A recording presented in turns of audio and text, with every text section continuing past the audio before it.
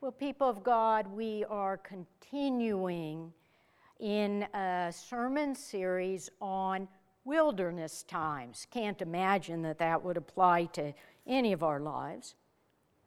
Ha ha. And our passage comes from the book of Isaiah, chapter 41, beginning at verse 17. When the poor and needy seek water, and there is none, and their tongue is parched with thirst, I will open rivers on the bare heights and fountains in the midst of the valleys. I will make the wilderness a pool of water, and the dry land springs of water. I will put in the wilderness the cedar, the acacia, the myrtle, and the olive. I will set in the desert the cypress, the plane, and the pine together, so that all may see and know, all may consider and understand that the hand of the Lord has done this. The Holy One of Israel has created it. This is the word of God for the people of God. Thanks be to God. During our shelter-at-home time a couple months ago, I decided I would take on a little project at home, and I would go to the corner of my front yard that had these little scraggly bushes, and I had been meaning to redo it, so I dug up those scraggly bushes, and I planted some greenery, and then in the middle, as sort of the centerpiece for that corner of the yard, I planted this beautiful weeping Japanese maple. The tree had these red, brilliant leaves that just sort of rained down from the tree. And every time I would go past it or I would go to water it, I would talk to the little tree and tell it how beautiful it was and how much joy it brought me.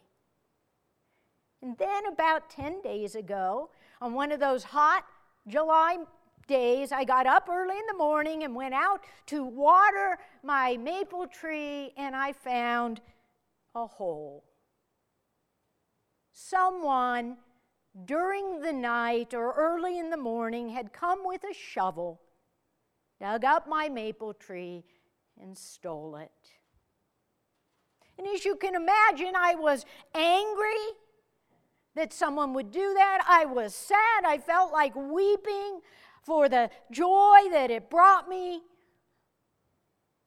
But ultimately, I realized there was nothing I could do. I couldn't try to replant in the middle of the blazing heat of July. And I couldn't call the police and tell them to track down my little maple tree. All I could do was learn to live with the hole for as long as it takes. And as I thought about that, it began to seem to me that it was a symbol, a representation of this time in which we are living, in which we all find ourselves in the midst of a hole in our lives where we can't do the things we want to do and go the places we want to go. We can't live the lives we want to live, but we have to dwell in the midst of this kind of hole in our lives. And there's really nothing that we can do about it. And so when we turn to the book of Isaiah, Isaiah is this story of people in exile. It's this story of people who can't worship the way they want to worship or live the way they want to live or go the places that they want to go. It's these people who are in a difficult time, who have this giant hole in their lives, and there is nothing they can do to fill it. You will remember that after King Solomon, the people of God split. They couldn't agree upon one leader. And so they split into two. And first, in 721 BC, the northern kingdom was taken into exile by the Assyrians. Now, really, the first part of Isaiah is by the Isaiah we think of that's talking about that exile of the northern kingdom into Assyria. Later on, in 586 BC, the southern kingdom suffers the same fate. They are taken into exile by the Babylonians, and that's the last part of Isaiah. So in other words, Isaiah is actually made up of some different authors over time that is weaving together this narrative about what happens to God's people, how bad things come to God's people, how there are difficult times, how there are holes in our lives. It's not just this group of people or that. It's all people sooner or later are faced with these kinds of difficult situations and either turn their hearts and their lives toward the living God or find it very hard to navigate through these difficult places. Isaiah tells the story of what you often hear me say, that the Bible is as much about the difficult places that human beings go through as it is about God's constancy and God's ability to walk with us no matter what we are going through. The Bible doesn't give us a narrative of, if you believe in God, everything will be great. You will be healthy, wealthy, and wise. That's the gospel according to Benjamin Franklin. That's not our Bible, which says that difficult times come, but God stays with us. There are all these saints in the history of the Christian faith who give us these great examples of how all of us go through these difficult times in our lives, these holes that exist. It may be that we lose a loved one. It may be that we suffer an illness. It could be we lose a job. It could be that something is happening to our children. It could be a number of different things that happen in our lives that create this difficult time, this hole that we feel like we can't get out of. And of course, we know during those times, other members of the community of faith usually come and sit with us and walk with us. I mean, that's Job, right? Job has these terrible things to happen. He's in this really bad place, and his friends come and sit with him. They don't always say the right things, mind you. They are sometimes like way out in left field. But they are with him, helping him navigate through this difficult time. One of my favorite saints in the Christian faith is St. John of the Cross, who was a 16th century Carmelite priest. He was a mystic. In any case, the Carmelites, of course, were a religious order who lived a certain way of life.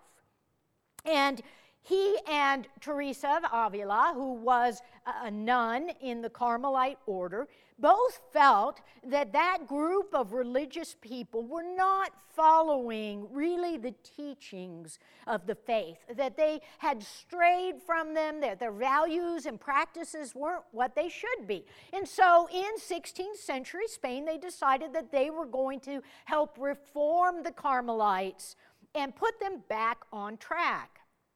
Well, probably to nobody's surprise, and there were a lot of St. John's brethren who didn't think that they needed to be reformed at all and weren't happy about it. And in fact, they end up kidnapping St. John. They imprison him literally in their monastery, lock him up in a small room, beat him, torture him, feed him the most minimal possible subsistence diet. It's terrible. All for a guy who is trying to listen to what God would want him to do, and he ends up imprisoned. Well, after about 8 months, St. John actually manages to escape from his imprisonment, runs and hides out with the Carmelite sisters. And in fact, St. John is remembered for writing this beautiful spiritual poetry and these writings. Well, one of the most important things that have come out of St. John of the Cross is the idea of the dark night of the soul. Where St. John says sometimes you're in this hole, you're in this difficult place, and you actually can't feel the presence of God. You're asking, where is God? You don't have any experience of God moving in your life, and yet God is closer to you than your own heartbeat. God is working on you and in you in ways you can't even see or feel. And so you continue to walk by faith to do the things that God calls you to do, knowing that God hasn't abandoned you, but in fact, God is at work in you and with you. That's the case again with Mother Teresa of Calcutta, who we all have heard about, this Albanian sister, religious nun, who, as a young woman, heard God say to her, you need to go to Calcutta. You need to work with the poorest of the poor. You need to work among the sick and the dying in the streets of India. You need to give your life over to these poor people. And she went. And of course, she received the Nobel Prize. She was revered around the world. People would make pilgrimages to Calcutta to sit at the feet of Mother Teresa. And then, after she passed on, her letters were made public. And she had asked that they be destroyed. Because what her letters revealed was from the time she went to Calcutta, following obedient to God's call upon her life, she felt nothing but the absence of God. She didn't experience God's nearness. She didn't experience or feel this love of God. She felt nothing and wondered where God was for decades. And what's so remarkable is that she kept doing those things that God had called her to do. Why would they not destroy the letters? Because what a witness to say that she can't even experience the living God, but she's going to serve Him with everything she's got. Most of us couldn't even imagine a day among the poor who are sick and dying in the streets, and she did it for decades. You know, the promises of God are not that it's all unicorns and rainbows. The promises of God are that I am with you and I will empower you to do what I need you to do, to be the people I need you to be. You will go through difficult times, but you don't quit. You stay on this journey. And one of the things that's particularly interesting about this time in which we are living and about the book of Isaiah is that this hole that we are in, that they are in, is a communal reality. Most of the times we go through something and other people will walk with us, but they aren't there in the hole. They're trying to pull us out. But in a time of COVID, in a time of exile, we are all in this difficult place. We are all constrained from worshiping the way we want to worship. None of us can go freely wherever we want to go, do whatever we want to do. There are things that we are missing and people that we are missing, and there is nothing we can do about it. Oh, sure, we can say, oh, none of this is real. We can try and flee from exile, but even if you get away, who you got with you? No one. How are you going to live? You're on your own. And I read just this morning about a 30-year-old young man in Texas who went to one of these insane COVID parties in Texas because he thought the virus was a hoax. And he has died of COVID-19. Right? You can act as if it's not real, but that doesn't make it any less real. You can act as if we aren't living in this hole, in this difficult place, but it doesn't make it any less real. But you see what Isaiah says to the people in the midst of their exile is this: take comfort, because I am with you. I am working for your good. I love you. I have never abandoned you, and I won't abandon you now. But God also says this: you've got to wait and hope in me. You can't fill these holes yourself. You can't try and put something in there to make it all right. It won't work that way. You have to trust in me and walk by faith day by day for as long as it takes till we get back to the promised land. It's the message of Isaiah. Exile comes. Things happen.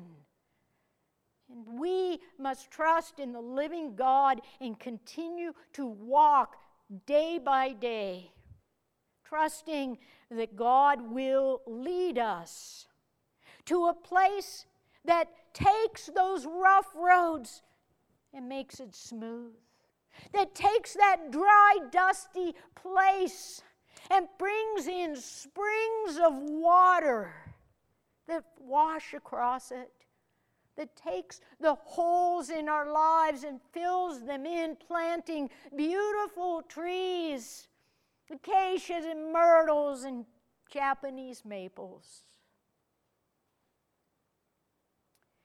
This last week, I read a memoir called Beauty in the Breaking by Michelle Harper. And she is an emergency room physician on the East Coast. She's an African-American woman who grew up in a middle-class home, but with an abusive, violent father from whom she was estranged for many years. She went to medical school, and as she finished those 7 years in her residency and was about to move to another city, her husband said to her, I want a divorce. I need to find myself. And then, as she was practicing medicine, though she loves the healing of patients, again and again, those administrative, bureaucratic realities would be soul-sucking instead of life-giving. And she found herself in this kind of hole that she had to dig out of. And she talks about the Japanese art of kitsukiroi. I think it's kitsukiroi, which is taking pottery that has been broken and cracked and filling in those cracks with an epoxy that has gold or silver or platinum. It doesn't take away the broken places, but something beautiful emerges from where those cracks and holes have been. this is our story. We find ourselves broken in difficult places with holes in our lives, but God, the potter, is putting those pieces back together with gold and silver. God will bring something beautiful out of the difficult places in our lives. But we are called to walk by faith, to wait on God, and hope in those promises that God will bring us to a land of milk and honey, where we will be different but beautiful. In the name of the Father, and the Son, and the Holy Spirit. Amen.